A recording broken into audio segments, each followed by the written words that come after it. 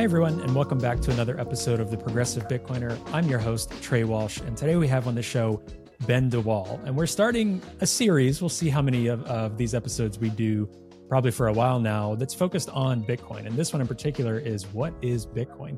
So getting into the fundamentals of Bitcoin. And really, this was spurred on, as I discussed in the episode, from a friend of mine who said, okay, I've heard about the human rights arguments, the environmental arguments about Bitcoin mining and things like that we love to talk about on this show. But, what are the fundamentals behind Bitcoin? Like, what is it? How does it work? So that's exactly what we try to tackle as concisely as possible in about an hour and a half with this episode with Ben. And we'll be sure to do others as well throughout the year, focusing on this, anticipating a bull run, anticipating more people getting into Bitcoin, becoming curious. We want to provide some context and provide some fundamental videos and podcasts for folks as well to learn about Bitcoin and, how it works, what's going on, Bitcoin mining, proof of work, Lightning, why does it have value? Does it have value? All of these different topics we cover in this episode and many more that we'll be doing. So would definitely love your feedback on this episode. And as always, you can reach out and give us feedback on this show and, what things we might have missed, what you want to hear more from us. You can reach out to me at hello@progressivebitcoiner.com. But Ben, some of you might know Ben, he's been around in this space for quite a while, being in Bitcoin since 2013. He's a software developer. He's a cypherpunk, I would say, really passionate about these things. He's worked at companies like Swan, and now he's doing a lot of Bitcoin consulting for different companies and projects, focusing on Bitcoin and engineering, architecture, things like that. So he was the perfect person to talk to about Bitcoin fundamentals. We used a lot of analogies. We got a little technical in some areas. So if some of it was a little too complex for you, as I've mentioned in this conversation, that's okay. We've given you some good nuggets to think about and to dig deeper into, which will provide more resources in the coming weeks about. So hopefully this was a good intro to some, whether you're a veteran or whether you're new to Bitcoin. I think there's something for everyone in this episode, and really enjoyed this conversation with Ben. So thank you so much, Ben, for coming on, and encourage all of you to share this episode very far and wide for people that want a better understanding of Bitcoin. All right, before we get to the episode, do not forget about our promo and discount links from Bitbox and Saz Mining in the show notes, and would encourage you all to check out our Substack as well, where we have a weekly newsletter and episodes of the podcast delivered directly to your inbox, so you can sign up for that free newsletter today. All right, I will let you get to the episode, and we will see you again next week.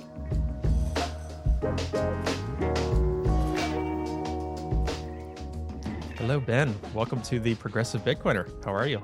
Hi, I'm good. Thanks for having me. Absolutely. I'm really excited to get into this conversation.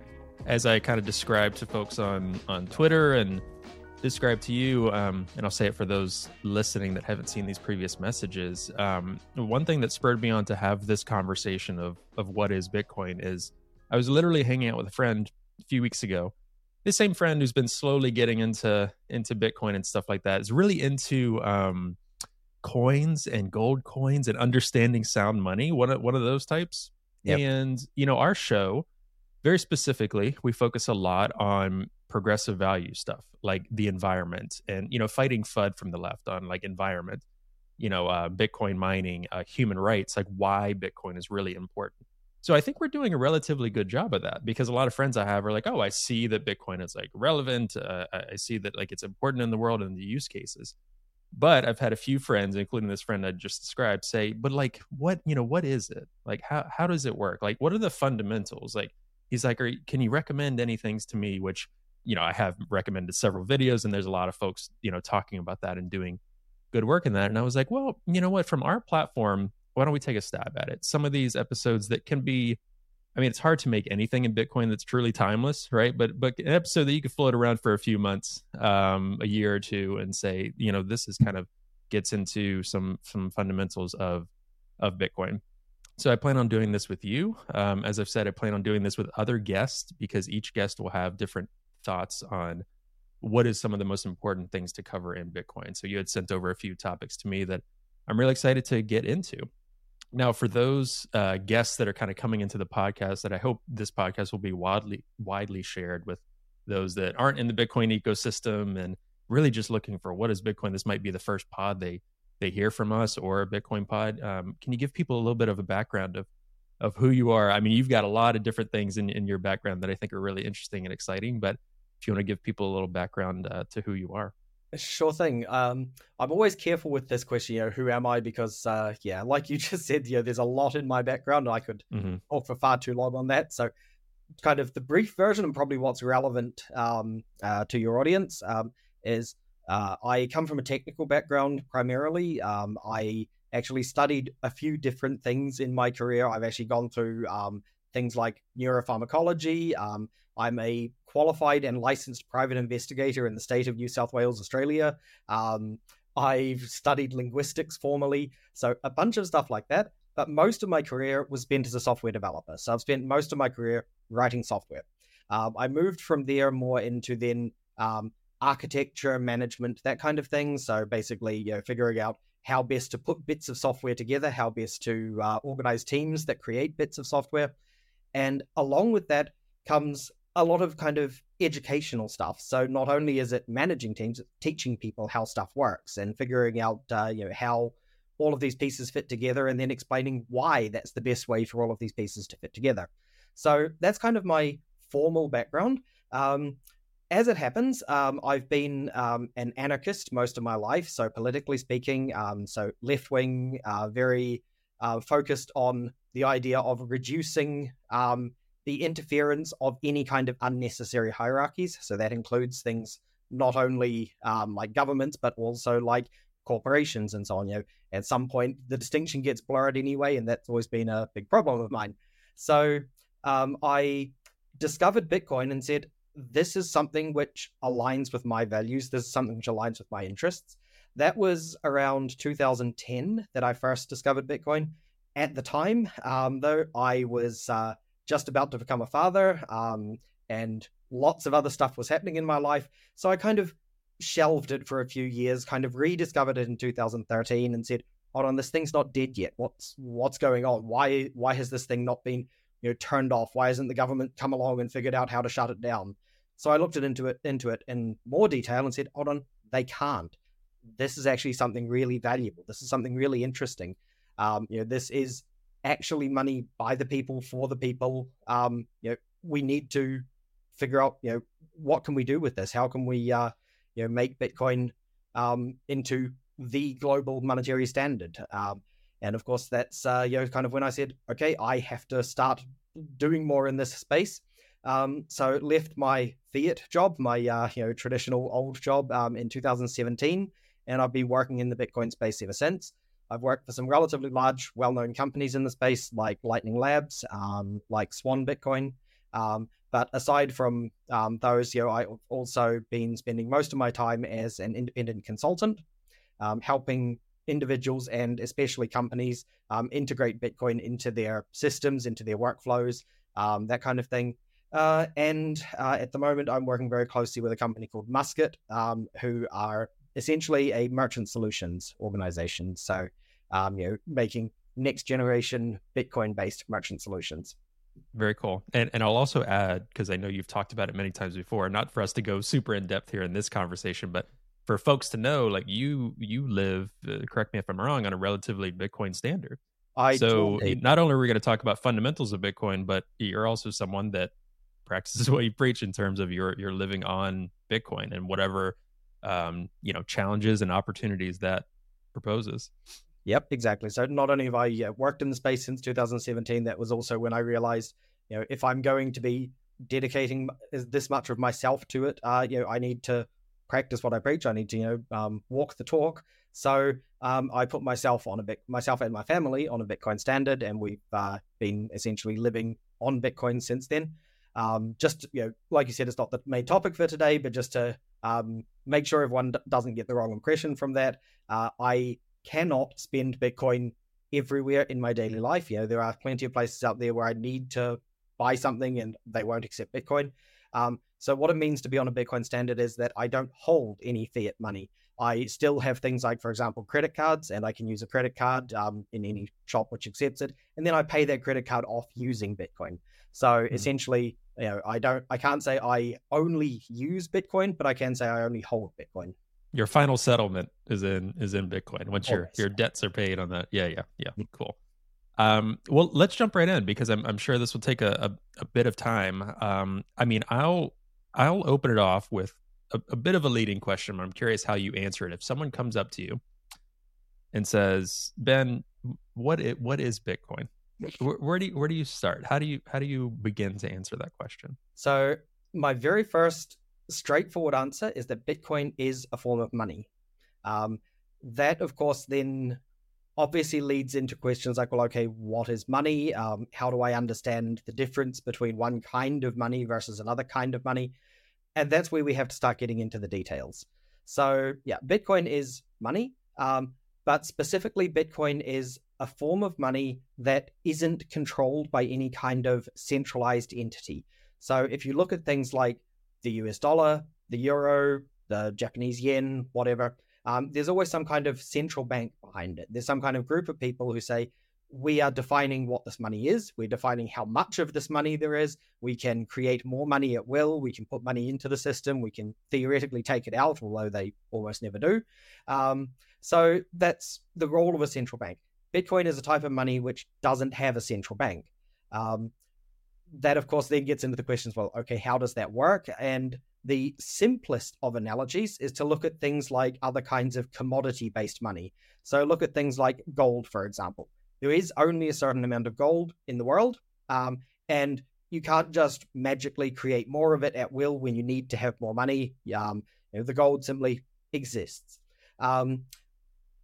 That's the type of money that Bitcoin is, but Bitcoin has the advantage of being completely digital. So actually, Bitcoin is a mathematical protocol. It exists entirely as a set of mathematical principles. And because of that, you can do things with it that you can't do with physical money like gold. So that's, I think, the very, very high level overview. What is Bitcoin? Yeah, that makes sense, and I'll try to also on my end think from my friends who who ask those questions because even myself, like you've been in Bitcoin far longer, and I think I'm having you on because I think you can explain it better than I can. But even though I've been in Bitcoin since early 2021, not that long now, I even find myself saying words and then I'm like, let me take a step back because that word needs an explanation, or just like you did with the what is money. So for people to think about with this episode, this isn't the end all be all of understanding Bitcoin, because I think people will listen to this episode and perhaps have more questions on many of the other topics, right? Kind of digging into what is money. And I think following this episode, I'll be sure to link in some other resources I think are pretty relevant from this. But you also sent over one of the points we can maybe start with is the UTXO model. Yeah. And I'm happy to go in any order of the things you sent over and have them on my end. But if you wanted to dig into that a little bit, what is a UTXO? Why is it important in Bitcoin? Yep, absolutely. So in Bitcoin, there are a lot of different acronyms and unusual terms that people are going to hear. And one of those quite often that people will hear is UTXO. And it sounds scary when you start throwing out all of these different strange words and acronyms. But really, UTXO is just an abbreviation. It stands for Unspent Transaction Output. And it means pretty much exactly what it sounds like. It's the output of a transaction. So let's say I have some Bitcoin and I want to send it to you. I want to send you all of that Bitcoin that I have, whether that's 1,000 Satoshis, 1,000,000 Satoshis, whatever. Satoshis, by the way, are the smallest unit of Bitcoin. 1/100 millionth of a Bitcoin is a Satoshi. If I wanted to send you some amount of Bitcoin, what I will do is I will take my UTXO, my unspent transaction output, and I will perform a mathematical operation on it called signing, and then assign that to a piece of information that you have given me, which allows you to prove that you now own it. So what I'm actually doing is destroying the old UTXO and creating a new one. That may sound very abstract, especially when I talk about performing some kind of arcane mathematical operation on it, but a very good analogy of it. And remember, all analogies are just that. They're never perfect, but a very good way to think of it is imagine some boxes. Those boxes are everywhere in the world at once. They are stored on a globally distributed ledger called the blockchain or the time chain. And those boxes are the UTXOs. I have a key to open the box, and when I do, it can never be closed again. So what I do to send you a certain amount of Bitcoin is I open the box that I have a key for. I take out all of the Bitcoin that is in there. I then create one or more new boxes based on other keys. So it could be my own key, it could be your key. And I put that Bitcoin that I have taken out into those boxes. Now, that's an important distinction to the way that a lot of other money works. If I make a transaction with a lot of other systems, I may just take some of the money out and give that to you and leave the rest of it in the box. But Bitcoin doesn't work that way. You always take all of the money out of the box and you'll put some of it maybe into another box that you own and some of it into the box of the person you're sending it to. So you can think of those boxes essentially as the individual UTXOs, and the keys that we're using to open the box is the way that we define who has access to it. So when I'm going to pay you, you give me a piece of information. That information is generally in the form of a Bitcoin address, and the address is really just a way of identifying your box. You have a key, so you can generate the address from that key, and now I can put money into your box without me being able to open it again afterwards. Only you can do so. So that's the very basic idea of the UTXO model. You can imagine some more complex cases, of course, because this is all digital, because it's all mathematical. We can do clever things like have multiple keys to open a single box. So you can get into these really interesting kind of scenarios. Yeah, as you were talking, I visualized like storage units too. Because I think that was one of the things early on that I learned. I mean, once you get into like, okay, holding dollar bills and realizing, okay, what is the dollar management system, right? So with Bitcoin, everything it's all on a ledger. It's all, you have keys to access and to unlock, but it's not that you actually hold the box in your house. Like the boxes are always accessible, but it's the private key that creates the ownership. So when people say they own Bitcoin or they own sats, you own the private keys to access it, and only you can access it, or whoever can access it that has that private key. That for me was a important distinction, is separated a bit from like gold ownership, or like, having that thing on your hand. It's kind of the same thing at the end of the day. But that's an important distinction to see that it's on this public, decentralized ledger. Absolutely. It is actually an important distinction for multiple reasons. One of them, of course, is that when people talk about having a Bitcoin wallet, let's say I have a Bitcoin wallet on my phone and I've got 100,000 sats on my phone. What that really means is that I have a private key on my phone, which is capable of accessing one of those boxes on the time chain containing 100,000 sats. And I could have the same key on a different device somewhere else, which is also capable of accessing it. So a lot of people kind of get this idea in their head, oh, I've got the Bitcoin on my phone or on a hardware wallet or on my computer. That's not true. You have the key on those things. And that distinction is really important because you can have the same key elsewhere as well. So you can have multiple devices in multiple places which have the same key on them. That's a really important distinction, because otherwise you can get into a false way of thinking, oh, I lost my phone, therefore I lost my Bitcoin. That's absolutely not true. I lost my phone, but I had my key backed up somewhere else, so no problem, I can still access my Bitcoin. Yeah. Well, I think this leads into another topic very similar to what you're talking about, which is the wild world of key management. I think that's a lot of conversation is around centralized sources, like a Coinbase or like a Cash App or something like that, where people can buy Bitcoin and it's accessible, here in the States. But you don't have access to your own private keys. And then there's other solutions. And I think people can think so many different ways about private key ownership. And is it really complicated? There are many complicated methods to do it. There's more simpler methods. Where are the trade-offs? So can we get into a little bit of key management and maybe a bit more? We touched on it a little bit, but if you want to elaborate a bit more on private keys, why a lot of Bitcoiners talk about how this is so important, and where the trade-offs are for you and how you think about these things. Yep. So there's a well-known expression. I'm pretty sure it was Andreas Antonopoulos who said it first. And anyone who doesn't know who he is, please look him up. He's Yeah, so I'm going to share more of his videos after. He's always he's the GOAT in my mind. Like I cannot think of, like, Ben, you are fantastic, but I think his explanations like 7 years ago on Bitcoin, he just does it in a way. So people can definitely look for that on our social channels. But absolutely, anyway, he's go ahead. great. And I think he was the first person to say, "Not your keys, not your coins," and that's an important phrase, essentially because as I just explained with the UTXO model, all of the Bitcoin is always there. It's on the time chain. It's distributed globally around the world. I have a Bitcoin node running on my computer, which is just over there, just across the other side of the room, and that node has everyone's Bitcoin on it. All of your Bitcoin is sitting there on my node. All of Coinbase's Bitcoin, that huge amount that company has, is all sitting on my node.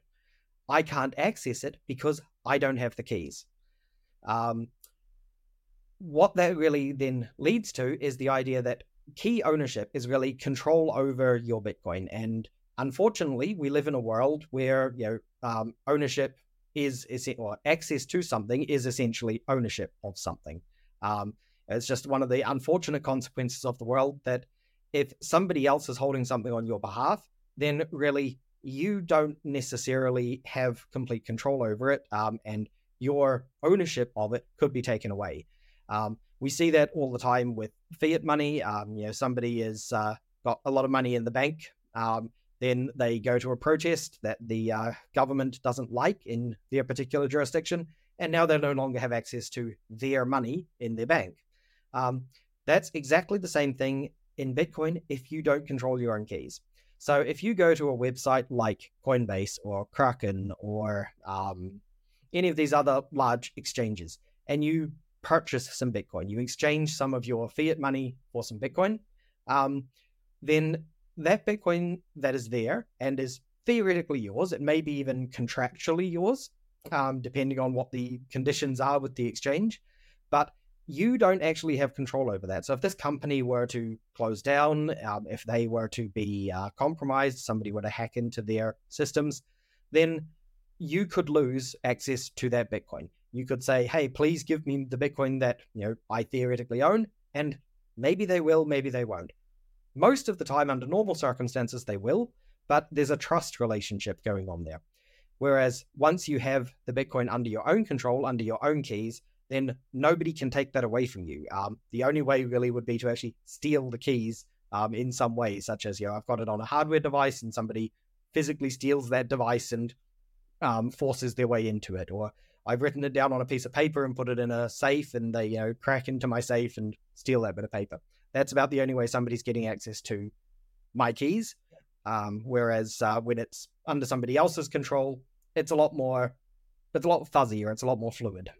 This episode of The Progressive Bitcoiner is brought to you by Zeus. Zeus is a self-custodial Bitcoin wallet for Android and iOS. The app features a built-in Lightning node that allows you to take full control of how you make payments on-chain and on Lightning. You can easily onboard to the Lightning network and let Zeus's Lightning service provider, Olympus, do all the heavy lifting for you. Or you can get more hands-on and curate your own Lightning channels with whoever you transact with most. Zeus has best-in-class privacy and allows you to have great peace of mind when sending and receiving Lightning payments. Not only does the Zeus team not want to know how you're using your money, but they're building things in a way that they can't know. There's also a first-of-its-kind Lightning address that will allow you to receive payments 24/7 to your mobile wallet self-custodially. This is a great solution for a range of people. For those who just want to have the technical ability to set up their own infrastructure, to nomads and dissidents that need to accept donations on the move. Other Lightning wallets don't give the users this level of control. In fact, many of them operate more like bank accounts that can be revoked and ultimately lead to you losing your money. With Zeus, you're in full control of your private keys and therefore can start to take full control of your financial destiny. To learn more and to learn where to download, head to ZeusLN.com. So in terms of keys, can we talk a little bit about backups and what that looks like? Because, keys accessing Bitcoin, there's a number of different ways that you or you can elect others or multi-sig situations or all of these things. Maybe just a couple examples a lot of people think of for those. Once you get into Bitcoin, you hear a little bit about, seed phrases and kind of what I consider like backup words, right? Like kind of these set of words that if you lose your Bitcoin hardware wallet or lose your phone or whatever, and need to transition to a different app or a different way of accessing that Bitcoin that, as you said, is there, just needs the key to access it. You have these words that if you enter in, that unlocks your access to Bitcoin. That is the key. So can you talk about some of what those backup looks like? Because when people hear keys, they're like, okay, well, like, what does that look like? Yep, absolutely. So here's actually something perhaps important to understand first, that a lot of people, even people have been around Bitcoin for quite a while. Something that not a lot of people realize: you don't always need the same type of key to access one of these UTXOs, one of these locked boxes on the chain. The boxes are locked according to what are known as spending conditions, and those spending conditions can be a wide variety of different things. You could even have a UTXO which says the spending condition is that the block number is higher than 83,000, which means in about 82,000. 820,000. I mean, so 830,000. Yeah. I was like 83 right now. Went back in time. Yeah, in about 2.5. In about 2,500 blocks, that would just be accessible to anyone because that's what the spending condition said. So the spending conditions are what's important, and most of the time, the spending condition is simply I can prove that I have access to this particular address using a private key. And what that private key really is a mathematical number. So it's a number which you have generated, and then you can derive other numbers from it using some mathematical principles. It probably isn't worth it to go into all of the cryptography here as to how that works, but to give a really simple example of a one-way mathematical function, which is the type of things these are, it's very, very easy to multiply two prime numbers together. So if I said to you, what's 17 times, it's another prime number, 7. You could work that out very quickly. But if I gave you the product of those two numbers and told you, tell me the two prime factors of that, the only way you can actually figure that out is to go through and guess. So you try a bunch of different prime factors until you find the right ones. Now imagine I had a couple of prime numbers which are 100 digits long each, and I multiply them together, and I give you the product of those two numbers. Trying to find the two prime factors of that is a Herculean task, even for a computer, because there is no known way to figure it out other than to simply try it. Now, Bitcoin doesn't actually use that particular type of one-way function. It uses different things. ECDSA, the elliptic curve digital signature algorithm, is kind of a standard. But the idea of a one-way function is that I can have a private key and generate a public key from it. So the public key is that product, and I can give that to anyone. And the public key helps you generate an address. So from the private key, I generate a public key. From the public key, I generate an address. And now I can say, okay, I give that address out to anyone. They have no idea what my private key is, but I can very easily use my private key to prove that I can not only generate that address, but do it in such a way that I can say, I will be able to access the Bitcoin that was now sent to that address because I have the mathematical proof for that. So that's the idea of a key from a mathematical point of view. What that then means is I have a number. At the end of the day, a number. How do I secure that number? I could secure it by writing down this very long number, and maybe I'll make a mistake, and then when I want to enter it into another device, there's going to be issues. So instead, we have a bunch of different methods. There's one very common standard, though, where you convert that long number into a bunch of words. Those words are guaranteed unique. It could be 12 words. It could be 24 words. There are actually other standards as well, but you'll almost always see 12 or 24 from pretty much any piece of software or hardware that you're going to deal with. And those words can be translated by a computer back into that number. So that's what the backup kind of looks like. And that's the most basic form of backing something up. Obviously, anyone who gets access to those words can now regenerate the same thing. And so because of that, there are other security things. You mentioned the idea of multi-sig, for example.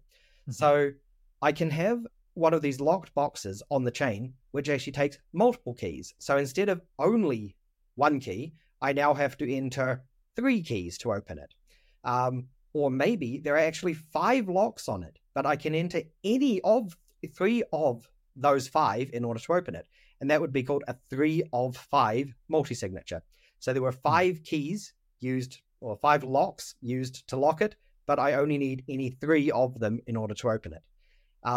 There are some issues with that. Using multi-sig, you do need to know the public key for all of the 5 private keys, not just the 3 that you're using to open it. So there are caveats, and this is where I really say, if you're going to do something like that, you need to understand it yourself before you actually just dive in and do it, because there definitely are people who have lost access to their Bitcoin by doing multi-sig the wrong way. So yeah, I highly recommend people actually look into it and understand it before using something like that. There are other ways, by the way, of splitting a key up as well. There's something called Shamir secret sharing, which I personally am quite a fan of. I think it's a very interesting technology. Again, it has its own limitations, and you have to understand it before you necessarily dive in and use it. But what Shamir does is it takes a single key and breaks it up into multiple parts that you then restore, for example, using 3 of 5 or even much larger numbers, 8 of 15 or whatever. And that way, when you restore it again, you now have a single key. So on the time chain, it's still just one lock with one key, but you've broken it up into multiple parts. So you can store it in different locations and have a much more robust anti-theft kind of thing. Somebody breaks into my house and steals one of those parts.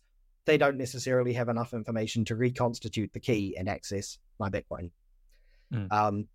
Now, what that looks like on a practical, I want to ask and just clarify, because it's been a little bit since I looked into it. So that on a very practical end looks like different sets of seed phrase backups, right? Different sets of words. Let's imagine you have them on pieces of paper. So, you have 5 pieces of paper with 12 or 24 words on each paper. That's kind of the password to unlock. If you have 3 of 5 of those sets of pieces of paper, then you can unlock that box. That's what you're describing, right? Exactly. So one of the advantages, though, with multi-sig compared to Shamir, so I just mentioned I really like this Shamir secret sharing system. One of the advantages of a traditional multi-sig instead is that I don't need to bring all the pieces together to do it. So what that means is I could have multiple people who only need to collaborate with each other, but never actually need to bring their keys together. So let's say we had a 2 of 3 multi-sig, you, me, and somebody else. And any 2 of us can collaborate to spend that Bitcoin.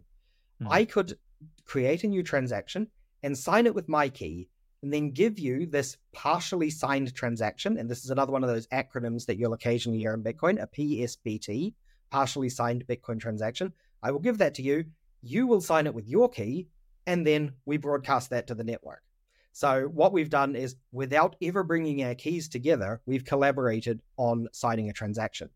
And this is actually where some companies are offering services which are quite interesting for people who have maybe a large amount of Bitcoin and aren't necessarily going to trust themselves even to have complete control over all of it.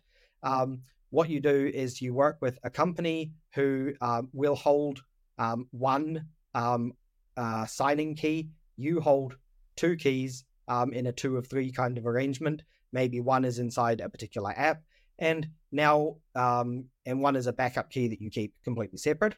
So now whenever you want to create a normal transaction, you sign it from your side, the company signs it from their side, and the transaction is made.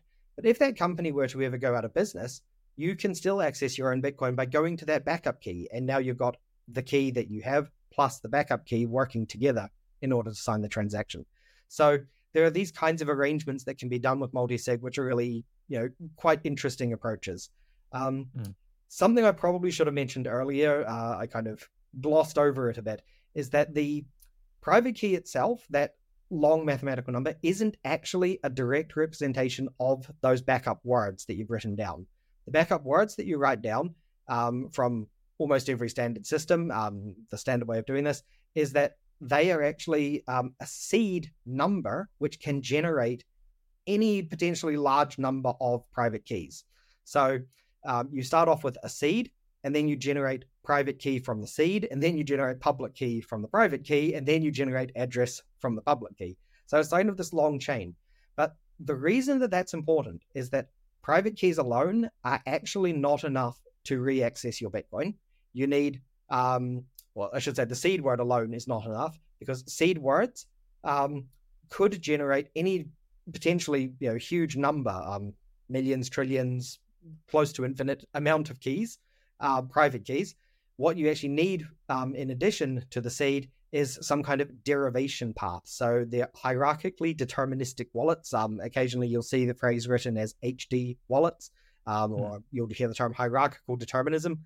You don't really need to understand how it works if you're sort of new to Bitcoin, if this is, you're just looking at the basics, but you do need to know that that information is needed, this derivation path in addition to the seed. For that reason, a lot of newer wallets are actually using what are called descriptors, which is basically, realistically, in the simplest case, it's just the seed data plus the derivation path in one simple package, so that this descriptor really is all you need to access your Bitcoin. Of course, descriptors can then be more complex, such as multi-sig or other special spending conditions, like I mentioned earlier. So let's say, and again, if people are hearing this and you're confused, I'd say the best thing to kind of understand is that it's going to take time and research to look into these things. You don't have to understand all of these things to use Bitcoin, to be a Bitcoiner, to advocate for Bitcoin, to hold your private keys, things like that. But the one thing that's clear through this is that Bitcoin is an incredibly secure network. I think that's the point through all of this. Like, you will always continue to learn new things about Bitcoin. And Bitcoin is like your sweatshirt that you're wearing. Cypherpunk future is now. Like, Bitcoin was created by cypherpunks on a rich history of e-cash, cryptography, all of these other things. There's going to continuously be new methods of using and working with Bitcoin. It'll be a never-ending development. Granted, it's a more conservative development approach than other crypto projects that, in my opinion, quite honestly, will just say things to make it sound like something very cool or secure is going on in the background, when really it's maybe just a central server, and all these projects aren't the same. But the biggest thing, if you're confused by what Ben's saying, understanding that all of this, the things we're stressing here, is security. That is one of the strongest things about Bitcoin in terms of the best monetary chain, ledger, all of that. But I wanted to back up for a second and just ask about, so let's say someone hears this and they're like, oh, I have my seed phrase. So wait, if I lose my wallet or something, you're saying that alone, I won't be able to access it with, Bitbox, one of our sponsors, let's say Bitbox, or, any other hardware wallet. They've got a Trezor, they've got a Ledger, whatever. And if they wanted to access their Bitcoin, let's say that company goes out of business, whatever the company I just mentioned goes out of business, but they have the seed phrase. What's a way that they can access their private keys? Because I can imagine someone hearing that and being like, oh, I have my seed phrase. What else do I need right now in this moment? Yeah, absolutely. So it's one of the good things with these derivation paths is they are actually relatively standardized. So it's not entirely it's not entirely the case that if you only have your seed phrase, you will never access your Bitcoin again, because there's a very good chance that you're going to be able to guess what the derivation path was. When you set up your brand new Bitbox, when you set up your brand new device from whichever manufacturer, or new software wallet on your phone or whatever, there will be a default derivation path. And chances are you selected that either without even realizing or without even seeing it. Maybe it was hidden behind some kind of advanced option and you just clicked straight past it. No problem. That default derivation path tends to be very well known.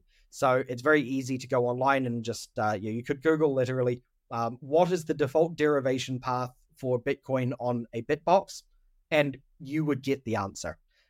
So then importing it into a new wallet would be no problem. Or just go out, buy another Bitbox and enter the seed phrase, keep it on the default, and you should have access to your Bitcoin, because they shouldn't be just changing the derivation path from one version to the next.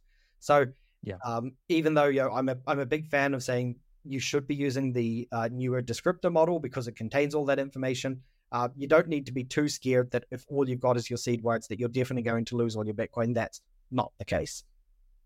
Yeah, and all of these typically, I don't know for a fact, but a lot of these companies will even describe even multi-sig different companies that are doing those type of services and stuff, and people can look into the trade-offs and models. Typically, they'll describe or kind of you mentioned kind of packets. Some of them will literally have a downloadable, in addition to your seed phrase, that 12 password. Will also say this is your derivation path. This, they'll actually describe, like, if we go out of business tomorrow, this is the full information you'll need.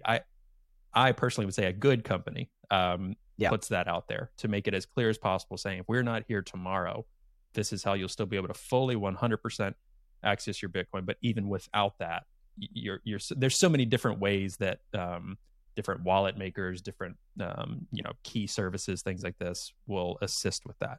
And I think the ecosystem is pretty good about putting that out there, in addition to trying to make profits and their business model, that kind of thing. Yeah, I think it actually reflects back to something you were just saying before. You don't need to understand all of this technical stuff I'm talking about in order to use Bitcoin. And it's kind of about security, but it's actually also about the way that Bitcoin works without having any kind of central management. So there is no Bitcoin, the company. There is no group of people who decide this is how Bitcoin works. We are running the Bitcoin network. If something goes wrong, you pick up the phone and you call a Bitcoin representative. That's not the way any of this works.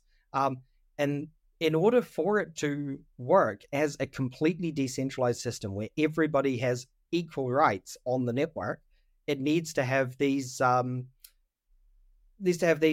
cryptographic principles in order to build a system like that. So while it's relatively complex under the hood, all you really need to understand is this idea that I have access to my Bitcoin through my private keys. It could be just me, or it could be me collaborating with some other private keys. The absolute basics of what I mentioned about that UTXO model. So I take everything out of one box and I split it into one or more. That's important when we start talking about things like transaction fees, which we haven't yet, but maybe later on this call, or maybe you can talk about that with another guest. And it's a relatively simple thing to use. It's a relatively complex thing when you want to look at all of the different possible use cases, all of the different possible ways that you could store and access your money. And quite simply, the reason for that is there is no central entity. There's nobody who said, these are the way, or this is the absolute way that you write down this number of words in order to create your keys. Quite simply, or create your seed phrase. That's quite simply one way that somebody said, this would be a good way to do it. And a bunch of other people said, yeah, we agree, let's do it that way.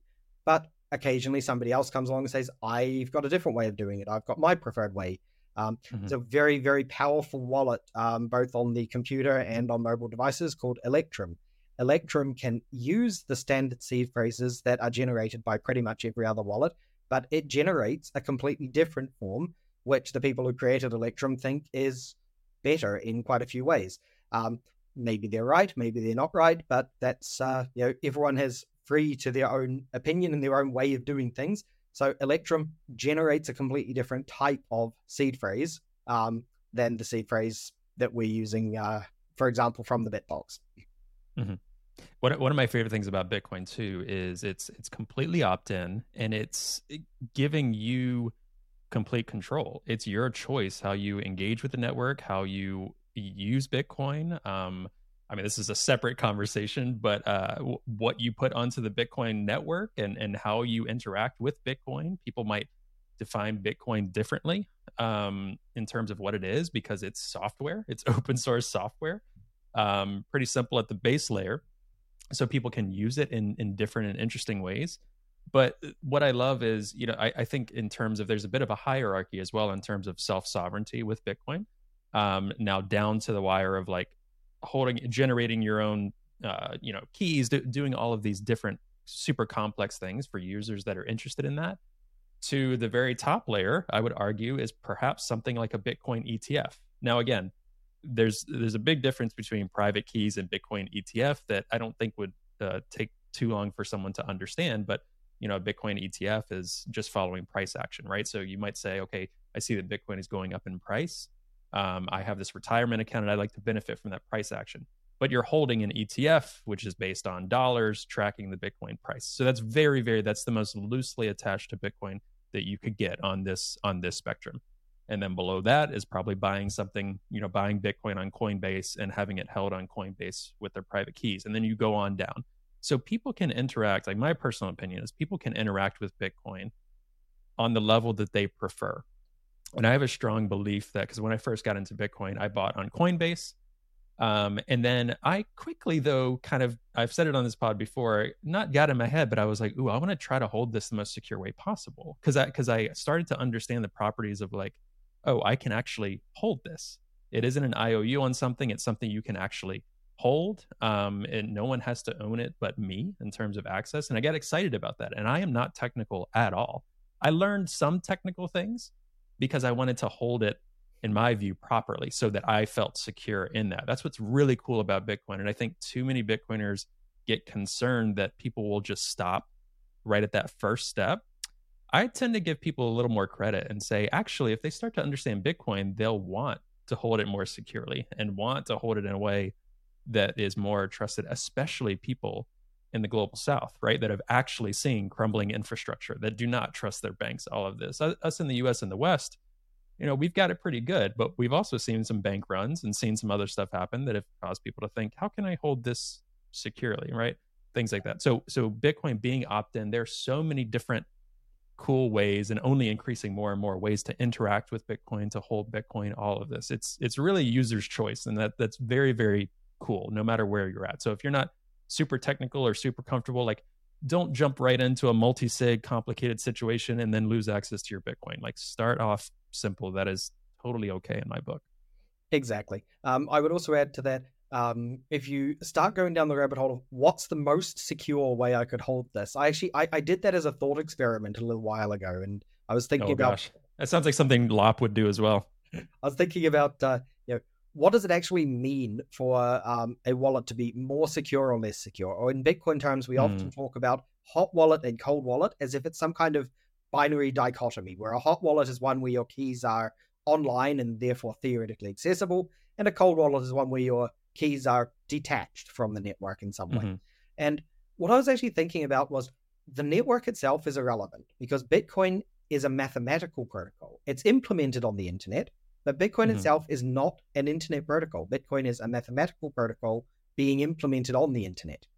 And what that really means is that the distinction between hot and cold is actually kind of fuzzier. What you've really got is how easy is it to access the Bitcoin from outside of the intended process. And this is kind of this weird fuzzy sounding thing, but the intended, if I were to take my seed words and write them on a huge piece of paper and nail that to a tree in a public park, technically it's still a cold wallet because my wallet was never connected to the internet. But realistically, it's incredibly easy for anyone to come along, write down those seed words, and gain access to my Bitcoin. So obviously, how hot or cold a wallet is actually depends on ease of access. So doing this kind of thought experiment, I was like, well, okay, maybe the absolute coldest wallet you could get, the one which is hardest to access, would be that I beam my Bitcoin as pulses of light into a black hole. And now you wait for Hawking radiation to slowly evaporate that black hole over, 10 to the 100 years or something. And finally, you'll be able to hopefully reconstruct a private key out of that. So, it's a ridiculous scenario, but really that's just kind of going to show when you're thinking about hot versus cold, you actually don't really have a most secure. You just have different kinds of secure in different ways with different trade-offs. So, thinking about, for example, those multi-sig scenarios where there's a third-party company holding one key and the application holding one key and you having a backup. So you use the application, they will co-sign it. If that application is written by that same company, could they not just issue an update to the application which steals the application key? Now they have 2 of the 3 keys to access your Bitcoin and could steal it. So there is actually these kinds of things that you think about and you go, oh, actually, security is hard. Security is complex, and you're never going to find the perfect security. All you're going to find is what are the trade-offs of this form of security versus this other form of security. The perfect security is Bitcoin that you can't access, and that's not useful. You need to be able to access your Bitcoin at some point. Yeah, and there's always, and again, especially if you look on social media or anything like that, it's always extremes, right? And so you'll have people saying this is the best and most secure way, or this is the or no, if you do that, that's the worst, right? I think emphasizing, and I've seen more and more people do this, which is good, like the trade-offs, and it depends on your individual situation and circumstances. Like, how safe is your home environment? Are you more transient? Are you on the move? Like, what is your level of comfort with technology? Or with, for some, I would say if you are, I'd prefer, me personally, I'd prefer someone to deal with some multi-sig company like you're describing, rather than do something they're not super comfortable with and lose access, right? Because the whole point is, what is that trade-off with having access but being comfortably secure, rather than full security but more likely to lose access, which means it's actually not full security. Like, you and I think are very comfortable talking in the philosophical sense versus the truly technical sense of, okay, technically this element might be most secure, but in actuality it's not, because okay, in 25% of cases they will lose this key. So I think people need to, everything about Bitcoin too is like, a lot of individual choice. You need to think for yourself about what is best for your situation. And I would also say, if your Bitcoin is on Coinbase or you're holding it somewhere, I would not say you need to like jump off this call right now and do anything drastic. Like, some Bitcoiners might disagree, but still, like, even if Bitcoin is lost in the situations, depending on your nation, I will say that. But in the US, we do have laws, we do have theft laws, we do have courts. It might take time for you to recover your Bitcoin in certain situations. You have to deal with companies and insurance and all of these different things. You may not ever get that Bitcoin back. That is a risk. But I wouldn't be too alarmist about it. But for people to start thinking, okay, what are some ways I can diversify my setup? Maybe I have some Bitcoin there. Maybe I have some Bitcoin in this forced retirement account I have to have. So, okay, it's, connection to Bitcoin price action through the ETF. But you know what? I'm going to start experimenting with this more private, secure element with some low amounts of Bitcoin, some really small ones. I'll send it back and forth. I'll play around with that, see how comfortable I am. I'll wipe the wallet, try to recover it with a seed phrase. That's the way to do it, is to play around with really small amounts. You might get burned a little bit. For me, that's how I learned. I got burnt a little bit on very, very small amounts. I'm like, ooh, okay, I know what I did there. If you really care about it, play around with it and get to know it. But you don't need to rush into anything extreme in the moment, right? Like, in my opinion, our country is not defaulting tomorrow in the United States. In some places, there might be more dire consequences. So I think that you have to evaluate all of that, long story short. Exactly. Everyone's situation is unique, even within one particular country or economy. Some people in the United States, for example, it's going to be very easy to take a small amount of Bitcoin and transfer it between a few different wallets and that sort of thing. For other people, though, that may be actually a difficult thing from a transaction fee perspective. It may be a difficult thing from the cost of purchasing a hardware wallet to try it out, if they're going to try that kind of thing.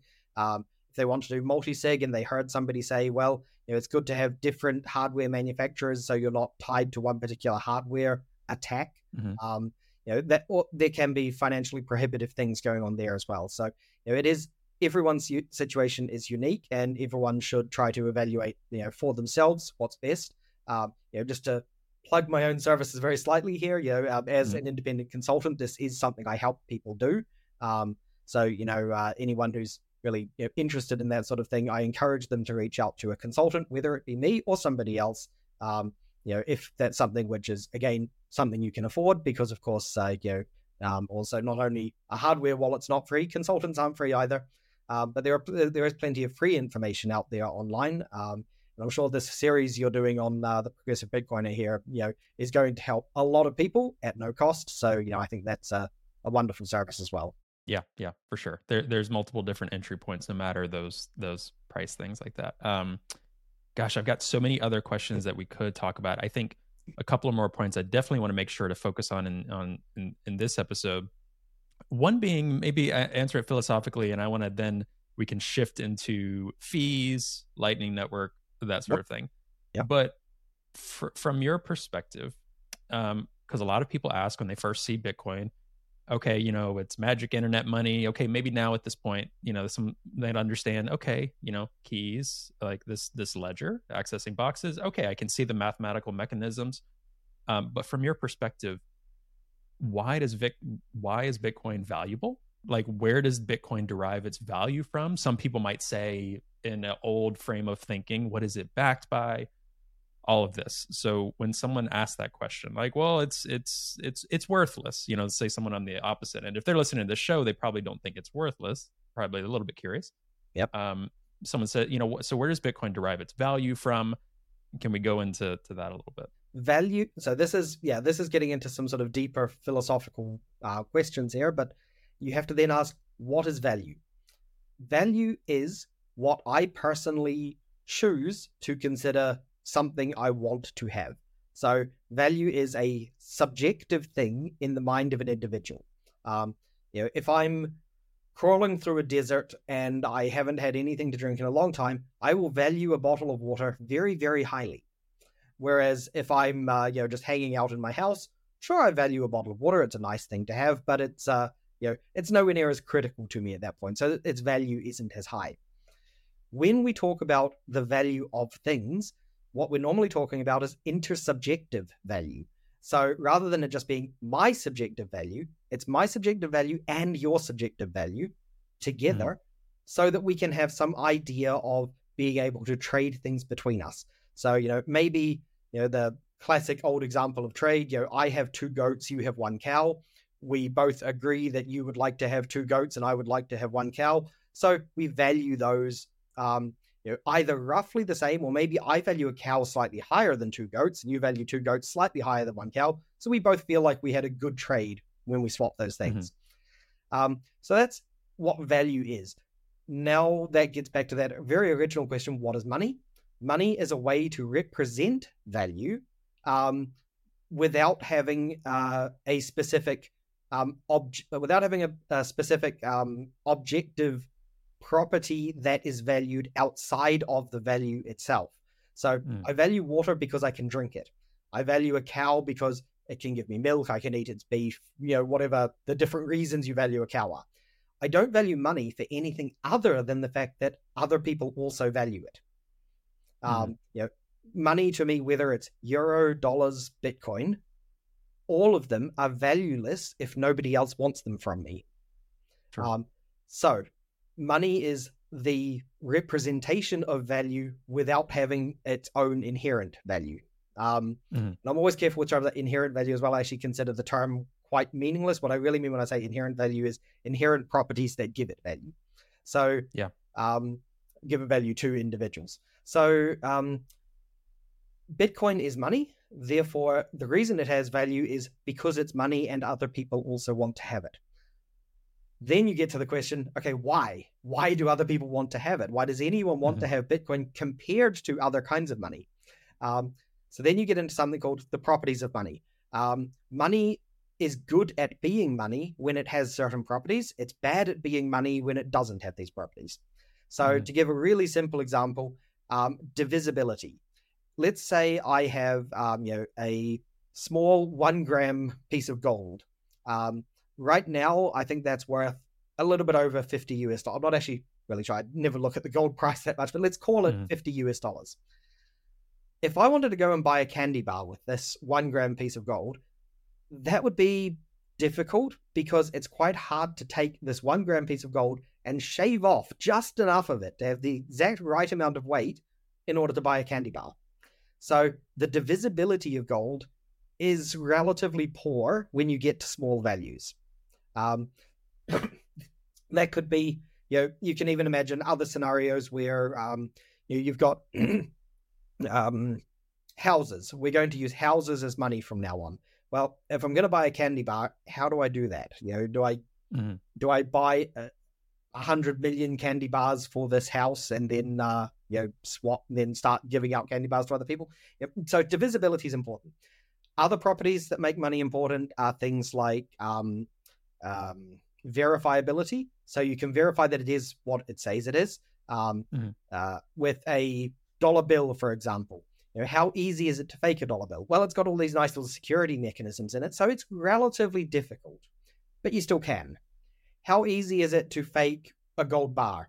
Well, relatively easy to fake something that looks like a gold bar, but then you can maybe, do different tests on it, like the weight of it. You can melt it down to see if there was any other material hidden inside it of a similar density. All these kinds of things let you verify that gold is actually gold. So different properties exist on money. Bitcoin, in most of the properties that you can think of as far as money is concerned, is quite simply a better form of money. It is more divisible than most other forms of money. It's incredibly verifiable because of this entire UTXO model with the time chain being distributed all over the world. And we haven't talked about the mining process at all, but that also helps ensure the verifiability of the Bitcoin.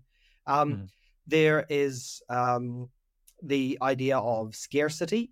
So something else we haven't mentioned yet is that Bitcoin is limited in the amount of Bitcoin that can exist.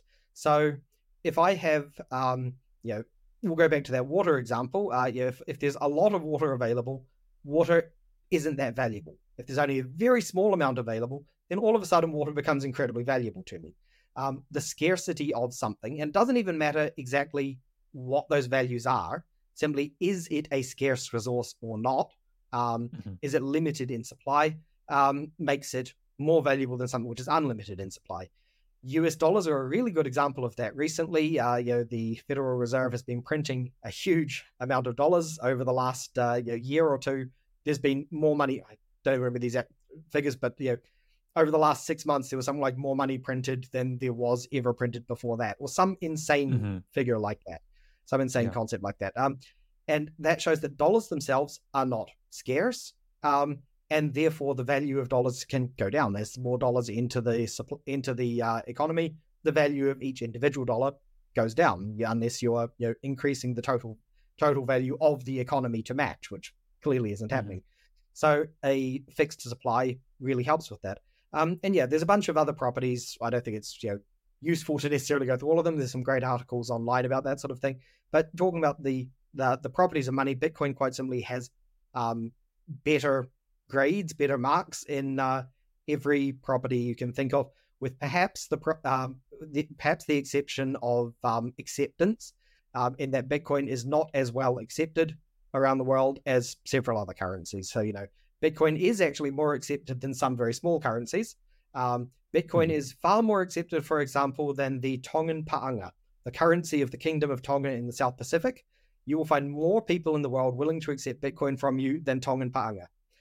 So Bitcoin isn't the worst in terms of acceptability, but you'll definitely find more people willing to take US dollars from you than you will Bitcoin right now. Yeah.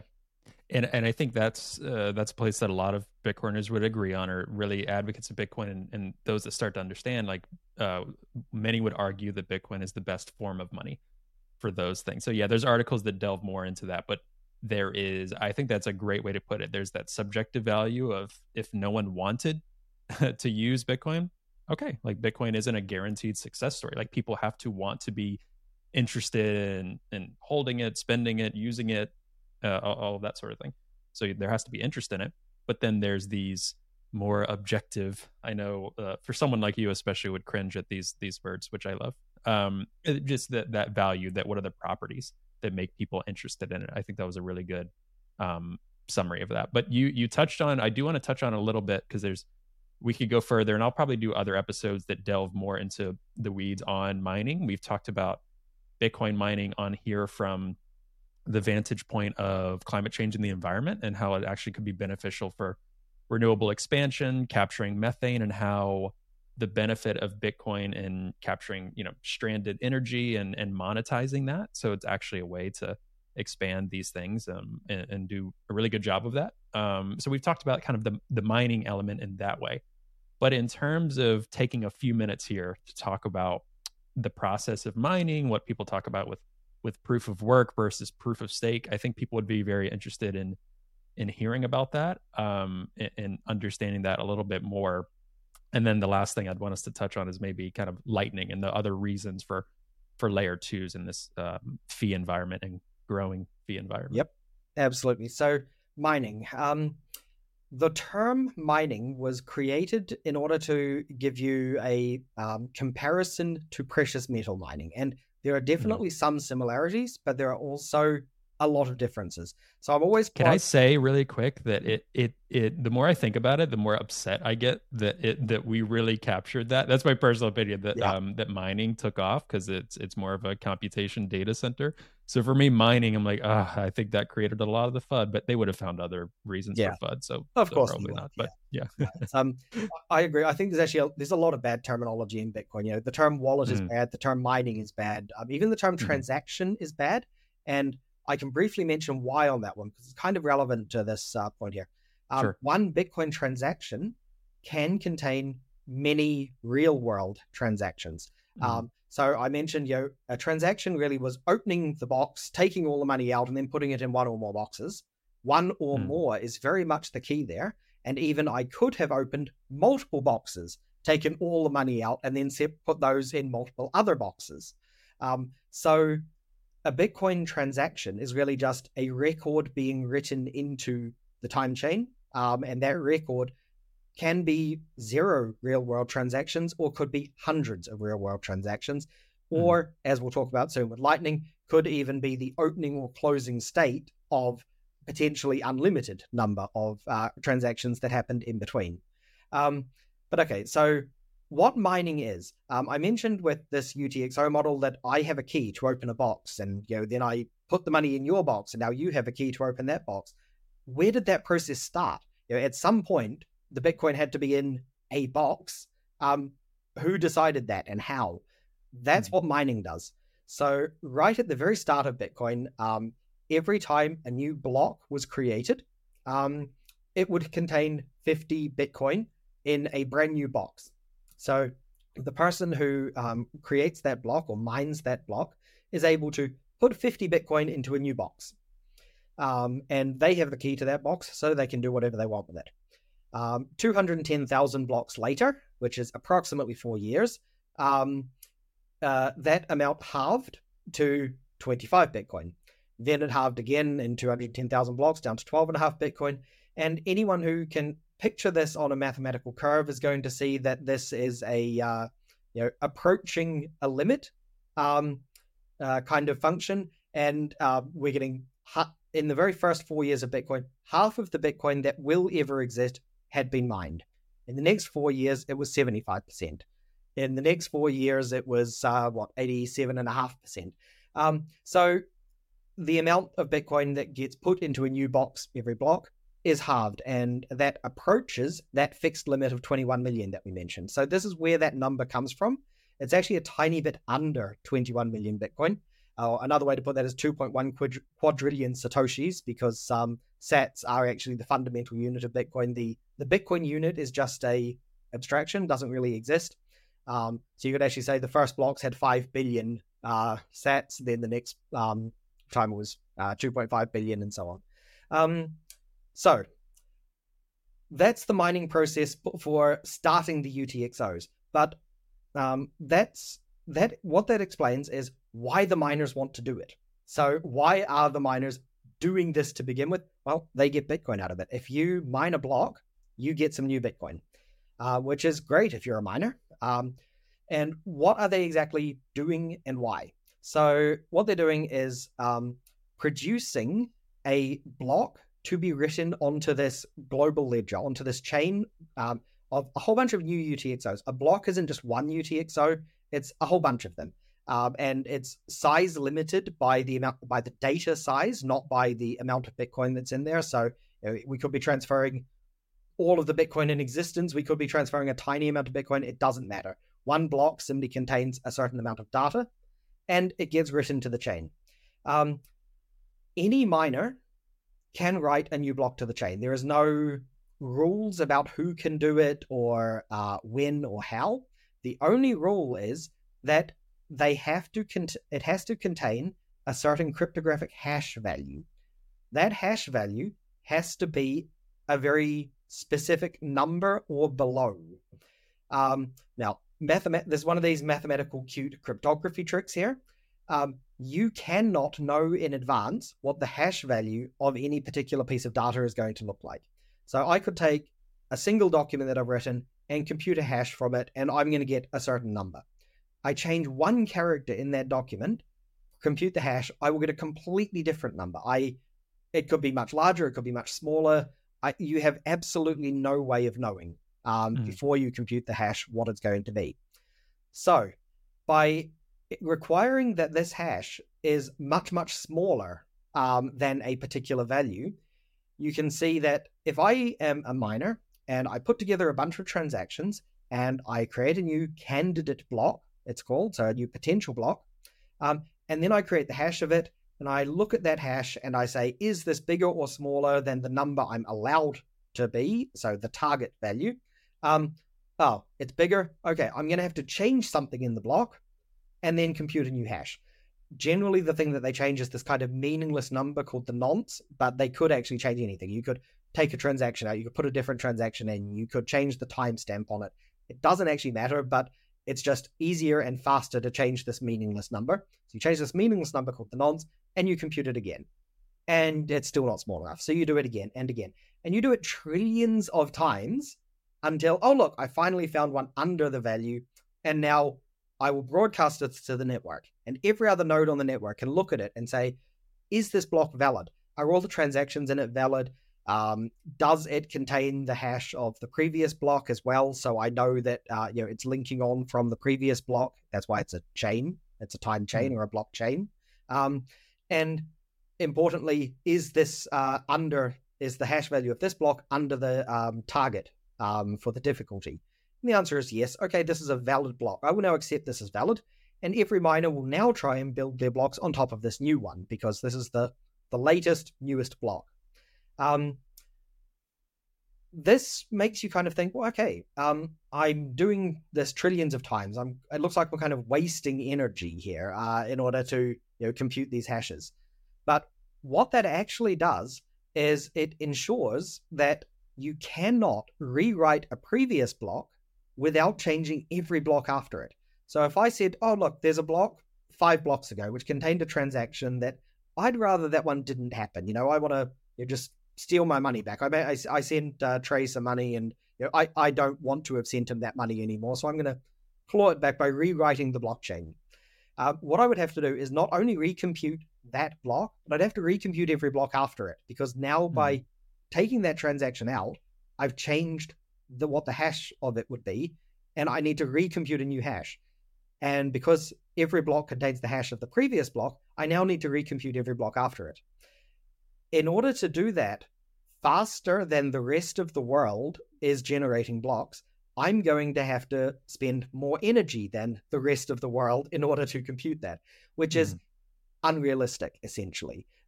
So I can't change historical blocks because the rest of the world is still spending energy.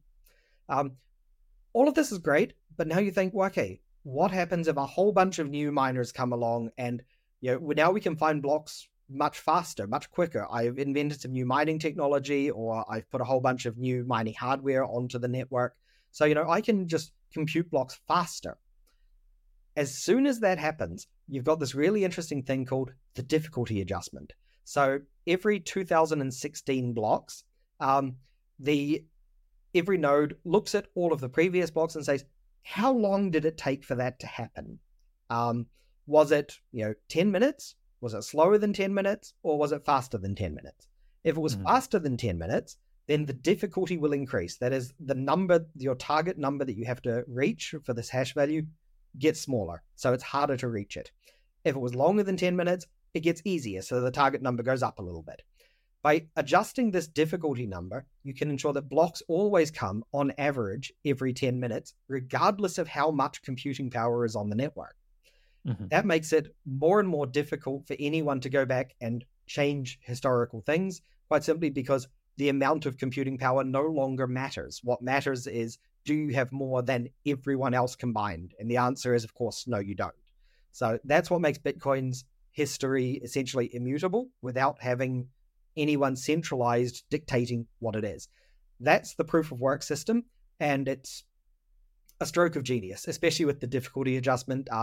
If you have proof of work without the difficulty adjustment, then more power can come along and change history. With the difficulty adjustment, that becomes impossible. Now, a lot of people started saying, okay, proof of work, interesting system, very secure, but surely this is a huge waste of energy. This is terrible for the environment. This is, burning up all the fossil fuels. We're going to boil the oceans, all this kind of ridiculous stuff that has been said in the past. But it seems like a valid criticism at first glance. And I think probably there are better episodes to talk about why some of those criticisms are false. I think you've probably already had quite a few specialists on to talk about that stuff, which is great. But because of that, a few other people proposed other methods for doing security on the network. So instead of proof of work, for example, there's an idea called proof of stake. Proof of stake is where I, as a large holder of the tokens on this network, say, I'm going to stake my tokens. I'm going to put them up and say, if I lie about this, take my tokens away from me because I'm a horrible lying person. And now I stake my tokens and I get to essentially vote, or in some cases am elected to say what is the next valid block. And it keeps me honest because I don't want to lose my money. But really what you actually end up with in a proof of stake environment is that the rich get richer. Simply by holding a lot of money, I now earn the rewards from new blocks. And there is no historical security in proof of stake. So if I have enough stake, or if I have enough power over the network, enough ability to change the network, I could theoretically go back and change a whole bunch of previous blocks and simply in those blocks make it look like I had the most stake and was therefore able to make that vote. So proof of stake is inherently far, far less secure than proof of work. And the main reason is that it's tied to something internal to itself rather than something external. So if you notice, what Bitcoin is really tied to is the energy that was put into it. And it's computational power. Right. Yeah, mathematically secured through that difficulty number. So the energy is simply being proxied into that mathematical representation. But energy is a fundamental property of the universe. Stake in a network is only a fundamental property of the network itself. So proof of stake is inherently gameable because of that. You can cheat it because it's entirely within the system. The only way to cheat proof of work would be to invent an infinite energy machine. And if we can do that, we don't need money anymore. So problem solved. Hi, everyone. Hope you're enjoying the episode. Today's episode is brought to you by Bitbox. Now, Bitbox is a hardware wallet that's open source, incredibly secure and easy to use, and it's what I'm using to safely secure my Bitcoin in cold storage. Now, I know self-custodying Bitcoin can really be intimidating, but Bitbox is designed for ease of use without compromising on security. It's USB-C compatible and allows you to easily back up and restore your private keys with a micro SD card, which is really cool. Now, you can purchase the Bitbox using the promo code TPB at the link found in the show notes for 5% off your purchase. And I really want to thank Bitbox for their support of the podcast, and I'm really excited about this new partnership. All right, I'll let you get back to the episode now. Yeah, I think we'll do other episodes in the future too. I mean, we've done it here and there of debunking some FUD on energy, but I also think it would be cool to do an episode at some point that's really getting into, because the one thing I want to make clear too is that no system is perfect. There are systems with trade-offs. There are good arguments to discuss with Bitcoin mining, how to do it more effectively, how to, all of these things. There are criticisms and ways to improve any system, but we're trying to get into the fact-finding first to just talk about what it is. And I think that's a great comparison that you just did between proof of stake. And again, I'm not one of those people that I just think because of proof of work and Bitcoin, that makes it the best, most secure form of money. And I don't think you can have the best, most secure form of money on a proof of stake system because of what you just described. If they want to do other things, their choice. You know what I mean? Like, it's not my thing. So I don't view it as a competition or even comparison the way that some do between these two systems. But I think that's a good comparison, as one is a bit more man-made and incentivized, in my opinion, the proof of stake. The other is backed by physics and energy. And once you really understand that, the US government, if they wanted to come in and manipulate or change anything in Bitcoin, just like you said, they would have to put forth, at this point, more energy than is even physically possible, time-wise and money-wise. into the system. They'd have to coordinate at a global scale. It's just very difficult to see any of that actually happening, which makes it incredibly secure. Now, it's not physically impossible, hypothetically, like you mentioned at some point. But again, there's always improvements and thoughts of how to make Bitcoin more secure and things like this. But very hard to imagine under proof of work. That's why it's such a strong and sound money. So I think that was a great breakdown.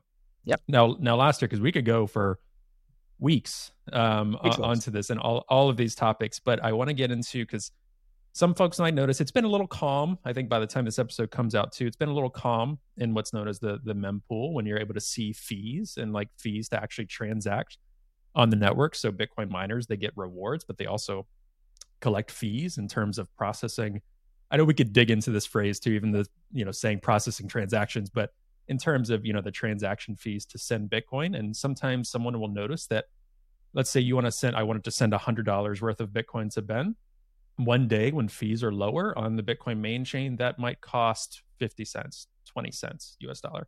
Other days you'll notice, oh my gosh, that was $15 of fees that was to be made in that moment. That's really expensive, and we can get into how expensive that is compared to actual traditional wires. It's still relatively cheap compared to that. But some people might be a bit confused by fees, and then a response to fees, one of many, is something like the Lightning Network. So maybe we can spend the last 10 minutes talking about that. Yep, sure. So I think probably the first place to actually start is why fees exist, because otherwise it's hard to really talk about why the response to the fees exists. So I mentioned earlier that a block doesn't just contain a single transaction, a single UTXO as its output. It contains multiple. So there are lots of different transactions which each contain multiple inputs, multiple outputs, and those get written into the block. And the block has a certain size limit in terms of the amount of bytes that can go into it. Because of that, not everyone who sends a transaction is necessarily going to get it into the next block. And blocks happen, like I said, around every 10 minutes on average, because of this difficulty adjustment. So when you think about that, you realize there's going to be competition for getting your transactions into the blocks. When I make a transaction, what I actually do is I take the money out of the one box and I put some into one or more boxes, but some of it I don't put into any box at all. Some of the Bitcoin that I took out of my box, I just leave there. It doesn't have an output. Anything that I leave there is allowed to be taken by a miner, and it's referred to as the transaction fee. So obviously what miners will do in order to increase their profits as much as possible, because they are profit-driven businesses, is they will take the transactions which have the highest transaction fees first. So if I am a miner and there's, let's say, 10,000 transactions, and I can only fit 2,000 of them into this next block which I'm building, I will take the 2,000 transactions which have the highest fees, and I will put them into this block. And then the next block, I will take the next 2,000, assuming no new ones have come in, which of course they will have by then. But, I'm going to take the next lot and put them in with the next amount of highest fees. So as a user, if I send a transaction with a very low fee, so I send it with, for example, 1 Satoshi per byte is the usual way you calculate fees, is how many Satoshis per byte. I send a transaction with a fee of 1 Satoshi per byte. It's a 200 byte transaction. So there's going to be 200 Satoshi in fees. The miner is going to far prefer to take the one paying 5 Satoshis per byte over mine. Mine is only going to make it in once all of the other higher paying transactions have been processed, have been taken by the miners and put into new blocks. So the amount of time that it takes for a Bitcoin transaction to actually appear in a block is variable based on the amount of fees that you pay. This leads to this kind of fee market, this fee competition, where people are paying a lot of money to get important transactions processed as quickly as possible. Can I give a really loose metaphor here? So in traditional finance, for people that have apps and things like that, whether it's Venmo, something like that, a lot of companies have been instituting like instant pay to your, let's say you have a balance on here in the US on your Venmo, or I think Cash App does it as well. You can do a traditional withdrawal from that. Let's say you have a balance of $100 and a traditional withdrawal is free for you, but it takes 3 to 5 days to land in your bank account. you can do an instant withdrawal for like $5 or $3.99, and it will instantly appear when really it's a trust model between the two. It isn't instant, in fact, but it shows up in your bank account within 20 minutes, that number added value. So that's a very loose comparison for people that don't know at all about kind of this transaction model and these settlements. Is you're paying more upfront on Bitcoin to have that faster transaction, which someone might do if they want to settle something immediately. It's very important, it's very timely. You're able to do that by paying the highest fee like you described. So I just wanted to give that really loose metaphor for folks. Yeah, no, it's a good metaphor. I think, like I said earlier, all metaphors have their limits though, and can break down. The important distinction here is that with that, it's a company who is saying, hey, you pay us more and we will institute this kind of trust model and make it go through straight away. Whereas with Bitcoin, it really is the case that there is no centralized entity. Even the miner themselves, they're not a centralized entity. Anyone can run a mining operation and anyone can choose what transactions they're putting in. Most likely, if I run a small miner at home, I'm not going to be mining a lot of blocks on my own. I'm not going to find the next block so often. But it is technically possible, and I'm choosing what transactions go in there. Right. So with mining, you really are just in a direct fee competition, a fee market against others, rather than it being just predetermined by a centralized company. So yeah, that brings us to Lightning. Lightning exists as a response to that kind of thing. That you don't want to always necessarily be paying huge fees, especially on relatively small transactions. There's a bakery not too far from where I live who accepts Bitcoin over the Lightning Network. And if I walk into that bakery and the Lightning Network didn't exist, I want to buy a couple of bread rolls, comes out to about 60 cents, 60 cents euro. And, that's going to be, a few thousand sats, really not so much. I don't want to be paying 50% of that in fees. That's just pointless. That's ridiculous. I'm not going to use Bitcoin in that case. So the Lightning Network exists as a response to that. And the way Lightning works is essentially that you create a multi-signature arrangement between two people, and that gets called a channel. It's a 2 of 2 multi-sig. So in other words, to write that back to the chain, to write it to the chain, both of us need to agree that this transaction should be written to the chain. Both of us sign it, both of us agree, and then we create a normal transaction and send it to be written to the chain.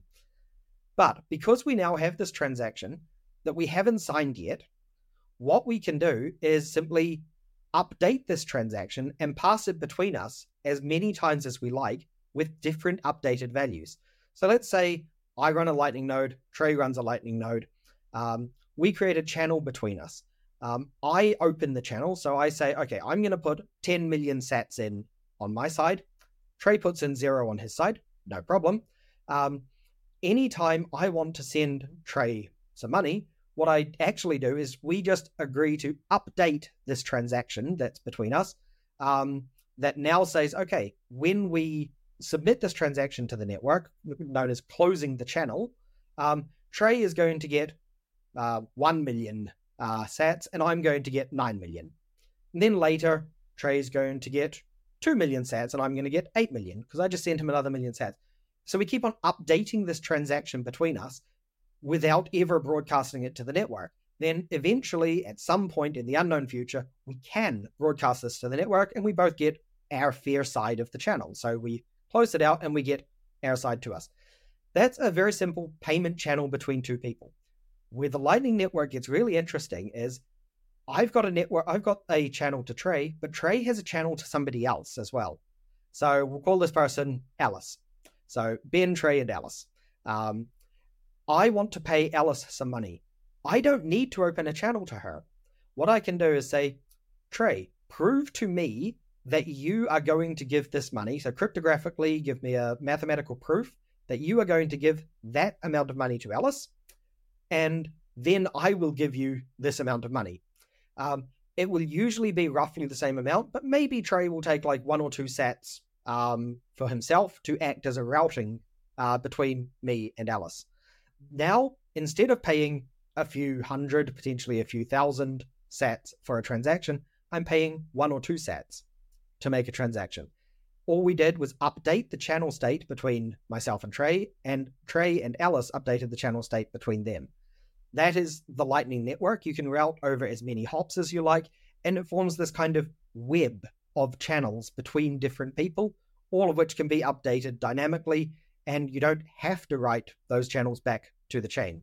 So it's this very trustless model, but looks like, in some ways, kind of an overlay network on top of the Bitcoin network. It still is secured by the Bitcoin network, though, of course, because at any time, I can close the channel. I can say, this channel I have with Trey, I don't trust him anymore for whatever reason. I think he's spying on me, or he never routes payments properly. There's something wrong with his node. I'm going to close the channel. I can choose to do that, and either we do it cooperatively. So I say, hey Trey, let's close the channel, and we both sign it and submit the transaction, or I can unilaterally close it, in which case I can just broadcast this transaction as it is, and then I need to wait a little bit. There's a lock time on it, just in case I'm trying to cheat and broadcast an old state or something like that. I won't go into the security of Lightning so much, but there's a bunch of ways to make sure that people aren't cheating and sending old states back to the network. So everyone gets their fair share, and there are lock times and so on to make sure that's safer in a non-cooperative close event. Yeah, and again, for what I love is for those that are super interested in the technical stuff, everything you're saying they can follow and look more into. For those that are not, what the Lightning Network looks like is you can go on any, whether it's iOS, Android, your computer. There's so many different ways to access the Lightning Network, and what you might see is just a simple, what you might think is just like a Bitcoin wallet, and you're just sending and receiving transactions. And again, what we're saying about Bitcoin, not your keys, not your coins. Similar with Lightning Network, there's some nodes that are, you don't own your keys. It's kind of a centralized node and key management system, and you send and receive through the Lightning Network, and you're not even thinking about it, just to buy a cup of coffee, whatever, where you're able to. There's other more complicated ways to run your own Lightning node. Some are more complicated than others, just like we were saying with Bitcoin on-chain. But the point of Lightning Network was to kind of bring to fruition that peer-to-peer payment system that has become a bit more challenging on the main chain in terms of scaling, in terms of fees, right? Like you were saying, like to make it actually affordable to do small transactions. I view the Lightning Network personally right now, we'll see where it goes because it's continuously being built. It's still relatively new, being 7-8 years old, something like that point. I mean, Bitcoin in general is 15 years old. So all of this is a new system. I say if you're trying to send something below like $200 or something like that, right? Usually the Lightning Network can handle that pretty decently. That's what we're saying. And then Bitcoin, the future I see is that the Bitcoin main chain will be much more of you're trying to wire massive amounts of money, or you're trying to hold your savings in Bitcoin. That is a main chain function, whereas day-to-day spending, Lightning Network.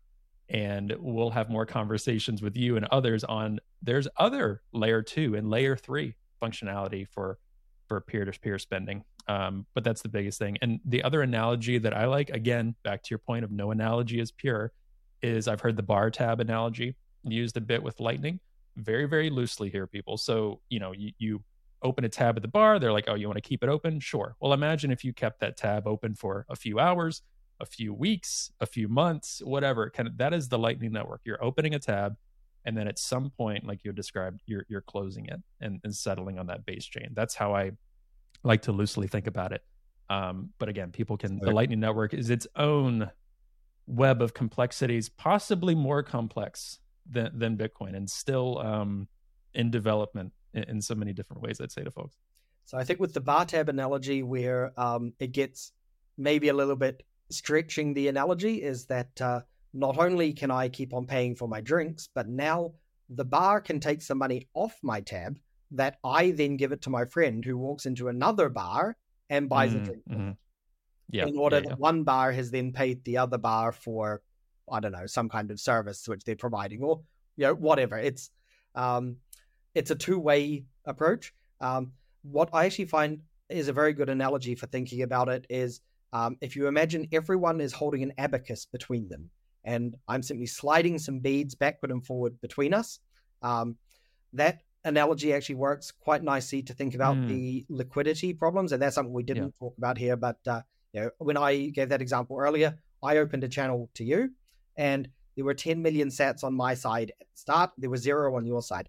That actually means you wouldn't be able to pay me across that channel because there is no money on your side of the channel. All the money was on my side. After I've paid you some, you would be able to pay me some because there is now money on both sides of the channel. You can think of that kind of like an abacus with the beads, and you're just sliding them across. So I slide some beads across to you, you slide some back to me, and we keep on doing that until at some point we decide, okay, we put down the abacus and how many beads are on my side, how many beads are on your side. That's what we get paid out as UTXOs on chain at the end. So there are different analogies for thinking about it, and each of them has their strengths and weaknesses and limitations. But yeah, it is, like you say, it's its own thing, and no analogy is perfect.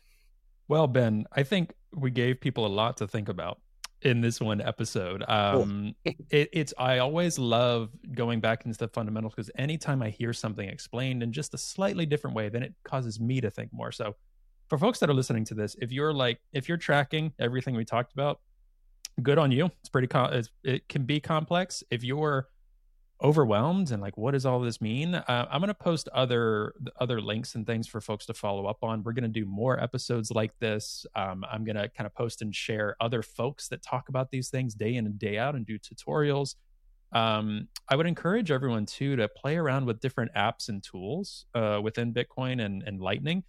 And you'll kind of see the complex things that we started to touch on. You'll see it in reality, and there are varying levels, like I described, of it's kind of like, again, a loose analogy.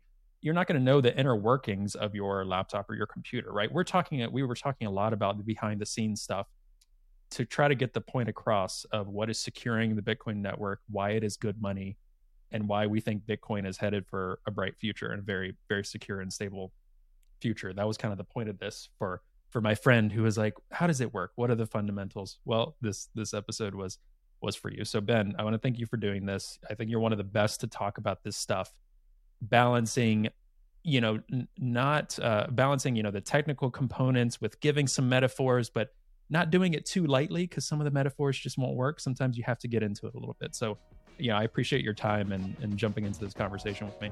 No, thank you very much. It's been a pleasure having the conversation, and I'd be happy to come back anytime for further talks. Absolutely. I think we'll definitely do that. All right. Thank you, Ben. Thanks.